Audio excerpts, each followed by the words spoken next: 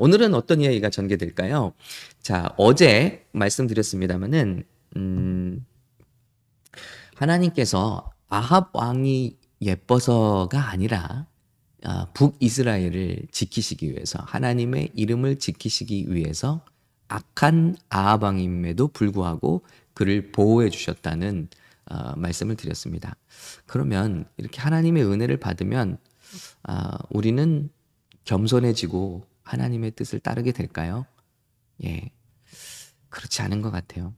하나님의 축복을 받으면, 우리가 원하는 것을 응답으로 받으면 정말 우리가 하나님을 사랑할까요? 물론 그런 경우도 있겠죠. 그런데 오히려 우리 인생에는 우리가 원하는 대로 되면 하나님을 떠나버리고 타협하고 배신하는 경우가 많아지는 것 같아요. 오히려 하나님께 요셉처럼, 모세처럼, 다윗처럼 연단을 받을 때 우린 더욱더 하나님을 깊이 사랑하게 되는 것 같습니다.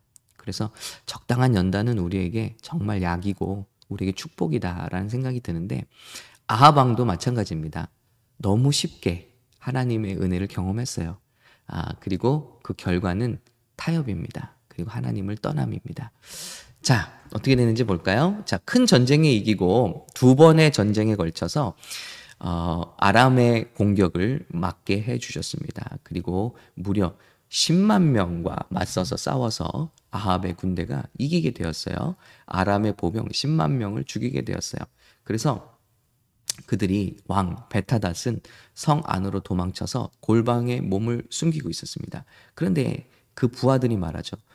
보세요, 왕이시여. 우리가 듣기로 이스라엘 집의 왕들은 자비로운 왕이라고 합니다. 우리가 항복하고 머리에 밧줄을 두르고 이스라엘 왕에게 나가면 아마 우리 목숨을 살려줄 겁니다 하고 그들이 이렇게 말합니다. 예, 왕의 종 베타닷이 나를 살려주소서 하고 말합니다. 그리고 애원합니다. 그때 아합 왕이 말합니다. 그가 아직 살아있느냐? 그는 내 형제다 하고, 하나님의 허락도 없이 용서하고 하나님의 허락도 없이 이스라엘을 치러 왔던 아람 왕을 품는 거예요. 자, 바로 이 대목이 하나님의 진노를 사죠. 하나님의 뜻은 멸하는 것이죠. 예를 들면 사울 왕이 아말렉을 멸하라는 명령을 받았잖아요. 근데 자기 마음대로 용서하고 자기 마음대로 타협하고 자기 마음대로 살려두잖아요. 그것이 사울 왕이 하나님께 버림받는 계기가 되죠. 자, 우리가 하나님께 쓰임받을 때 버림받는 계기가 뭐냐면요, 항상 하나님의 음성보다 사람의 음성을 두려워하는 거예요. 그래서 사람의 편에 붙어버리는 겁니다. 하나님의 편에 서는 게 아니라 사람의 편에 서게 되는 거예요. 그래서 마땅히 해야 될 쓴소리, 마땅히 해야 될 징계, 교회로 말한다면 어떤 베드로가 아나니아와 삽비라에게 말했던 어떤 그런 권징, 이걸 못하고요, 사람의 눈치를 보고 사람에게 끌려다니는 거예요. 그러면 교회는, 그러면 하나님의 종들은, 하나님에게 부르심을 받은 어떤 사람들이든 어떤 직책을 맡은 사람들이든 하나님께 쓰임받을 수 없게 됩니다. 여러분, 초대교회 한번 살펴보시면요, 아나니아 삽비라가 큰 헌금을 들고 왔어요. 그게 물론 자기들이 거짓말한 것처럼 집을 다 팔고 전체를 안 들고 왔다 할지라도 분명히 큰 돈이었을 거예요. 그러면 보통의 지금의 예를 들면 교회 지도자들은 아이고 이것도 감사합니다 하고 아마 타협할 거예요. 그러나 베드로는 그렇지 않았거든요. 너희가 나를 속이는 것으로 생각했냐? 그것은 성령을 속이는 짓이었다 말하는 순간 아나니아의 그 생명이 떠나가게 되죠. 자, 이것처럼 교회가 하나님의 편에 굳게 서 있을 때 교회는 순결하게 지켜지고 하나님의 역사는 계속될 수 있다. 왜 하나님께서 이렇게 강력하게 처음에 사람을 죽이시기까지 이런 모습을 보여주시는 걸까요? 앞으로 교회가 시작되는데 이 교회의 위선이라든지 어떤 그런 인간적인 정치라든지 이런 것들이 발붙지 못하게 하나님께서 순결하게 본으로 보여주시는 거거든요. 그래서 하나님의 종들은 타협하지 않는 이런 훈련을 반드시 받아야 됩니다. 그래서 사무엘도 하나님께 쓰임받는 첫 번째 책무가 뭐였죠?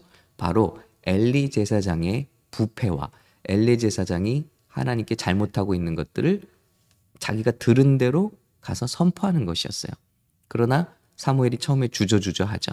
그러나 그 일을 통과해야만, 그리고 그 일을 이겨야만 앞으로 선지자로 쓰임받을 수 있게 되는 거예요. 자, 마찬가지입니다. 아합 왕은 하나님께 응답을 받았는지 모르지만 그 후에 타협해버렸어요. 그 왕이 살아있느냐? 데려와라. 그는 내 형제다. 아니 무슨 피가 섞였습니까? 하나님을 같이 섬기기를 합니까? 그런데 단지 그의 이미지 그리고 그의 이익을 위해서 그를 살려두는 거예요. 그걸 어디서 알 수 있죠? 다시 와서 그에게 뭔가 얻을 수 있을까? 그에게 뭔가 좋은 게 콩고물이 떨어질까? 하는 마음으로 살려둔 거예요. 다시 자 기회를 보고 자 성경이 이렇게 기록하고 있죠. 이것을 좋은 징조로 여기고 재빨리 이 말을 받아 말했습니다. 네. 그러면서 타협하기 시작하죠. 구워 삶기 시작하죠. 전차에 태워줬습니다. 내 아버지께서 왕의 아버지께 빼앗은 성들을 다 돌려드리겠습니다. 또 내 아버지가 사마리아에 시장을 만든 것처럼 왕도 다메섹 우리 동네에 와서 시장을 만드세요. 그래서 프리 트레이딩 합시다. 당신이 돈을 많이 벌게 될 거예요. 자, 그러자 아합이 말하죠. 내가 이 조약 때문에 당신을 놓아주겠어. 아니 하나님이 허락하셨나요? 이 왕을 놓아줄 건지 사형할 건지. 그런데 자기 마음대로입니다. 왜? 자기에게 떨어지는 게 많아요. 이 사람을 타협하면 떨어지는 게 많아요. 그래서 조약까지 맺고 베타닷을 돌려보냈다 그랬습니다. 여러분, 얼마나 많은 사람들이 하나님의 은혜를 체험하고 인간관계의 어떤 순간적인 이익이나 아니면 물질의 이익, 아니면 자기 자리의 이익 때문에 얼마나 타협의 길로 접어드는지 몰라요. 예, 이런 것을 볼 때마다 너무 안타깝고요. 또 저에게도 경계가 되죠.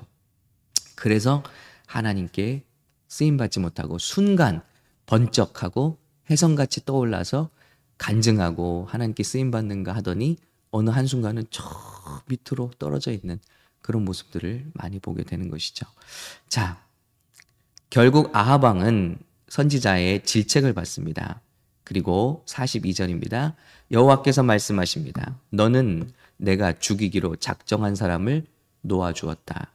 그러니 내 목숨이 그 목숨을 대신하고 내 백성들이 그 백성들을 대신하게 될 것이다. 하나님의 저주가 아합에게 심판이 임했습니다.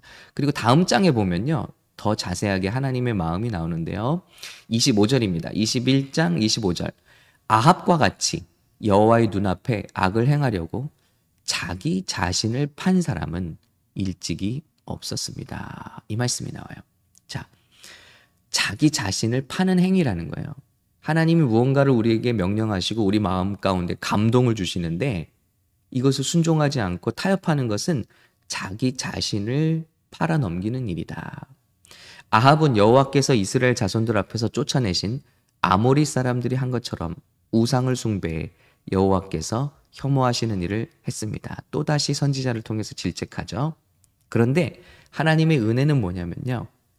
아합은 이 말을 듣고 자기 옷을 찢으며 굵은 배 옷을 온몸에 걸치고 금식했습니다. 또 굵은 배 위에 누웠고 힘없이 다녔습니다. 예, 그래도 하나님의 말씀이 심판의 말씀이 떨어질 때 아합은 그래도 자기를 낮추고 또 회개하는 사람이에요. 그러면 말씀이 어떻게 끝나냐면요. 이제 21장이 이렇게 끝납니다. 아합이 내 앞에서 겸손해진 것을 보느냐? 그가 내 앞에 겸손해졌으니 내가 그의 시대에는 재앙을 내리지 않고 그 아들의 시대가 되면 그 집안에 재앙을 내릴 것이다. 네, 하나님의 선포는 뭐 쉽게 주워 담을 수 있는 그런 말씀들이 아닙니다. 선포된 것은 반드시 일어나는데 하나님께 그것을 연기하셔서 꽉 눌러주셔서 문제를 눌러주셔서 솔로몬도 똑같아요. 솔로몬이 반역할 때 솔로몬의 때는 다윗을 생각해서 눌러주시고 솔로몬이 죽고 난 다음에 나라가 찢어지게 될 것이다 라고 말씀하셨는데 아합 왕도 마찬가지죠. 그가 눈물로 하나님 앞에 진심으로 회개하자 하나님께서 그에게 그의 시간에는 기회를 주시고 그의 시간에는 재앙을 내리시지 않는 은혜를 베풀어 주십니다. 여러분, 하나님의 공의와 사랑, 인애 이 두 가지가 잘 나타나고 있죠. 여러분, 하나님은 죄를 없다고 하시지 못하세요. 그분이 하나님이십니다. 그래서 죄는 반드시 미워하시고 죄는 반드시 심판하십니다. 그게 공의의 하나님이세요. 그런데 그 죄를 우리가 받는 것이 안타까우셔서 아들 예수 그리스도를 보내주신 거예요. 그래서 우리 모든 죄를 그분에게 뒤집어 씌우시고 그리고 십자가에서 한 인간이 받을 수 있는 최고의 형벌에서 제일 처참한 형벌로 제일 낮은 자의 형벌로 당신의 아들 예수 그리스도를 벌하시기까지 우리의 모든 죄를 그에게 담당시키시고 우리를 대신해서 죽으셨다는 거예요. 이게 하나님의 은혜입니다. 하나님의 인애, 사랑입니다. 그래서 하나님의 공의와 사랑이 만난 곳이 바로 예수님의 십자가인 것이죠. 그래서 우리가 이 성탄의 계절에 하나님 저 십자가를 바라보면서 저 십자가에는 아합 왕 같은 제가 달렸어야 되는데요. 그런데 예수님이 저를 대신해서 달리시고 하나님의 진노를 저를 향한 진노를 비껴가게 하셨네요. 피해가게 하셨네요. 대신 담당하셨네요. 이것을 깊이 감사할 수 있는 저와 여러분 이 시즌이 되시기를 예수님의 이름으로 축원합니다. 예수님은 처음부터 죽으시려고 태어나신 거예요. 굉장히 역설적이죠. 죽기 위해서 처음부터 살기 위해서 태어나신 분이 아니라 죽을 것을 사명으로 가지고 태어나신 예수님. 무엇을 위해서? 저와 여러분의 타협의 죄, 저와 여러분의 이 원죄, 저와 여러분의 하나님을 미워하는 죄, 저와 여러분의 거짓과 저와 여러분의 모든 성경이 말하는 손과 발로 지은 죄, 머리와 마음으로, 생각으로, 입술과 혀로 지은 그 죄들을 위해서 예수님이 오셨고 또 죽으셨다는 것입니다. 많은 죄 중에서 저와 여러분 오늘 이 말씀을 들으면서 타협하지 말아야겠다. 하나님께서 미워하시는 일을 용인하지 말아야겠다. 그리고 사람의 편에 서지 말아야겠다. 아합 왕처럼 쓰임받고 용서받고 기회를 받고 버림받는 일이 없는 우리 저와 여러분 되시기를 예수님의 이름으로 간절히 축복합니다.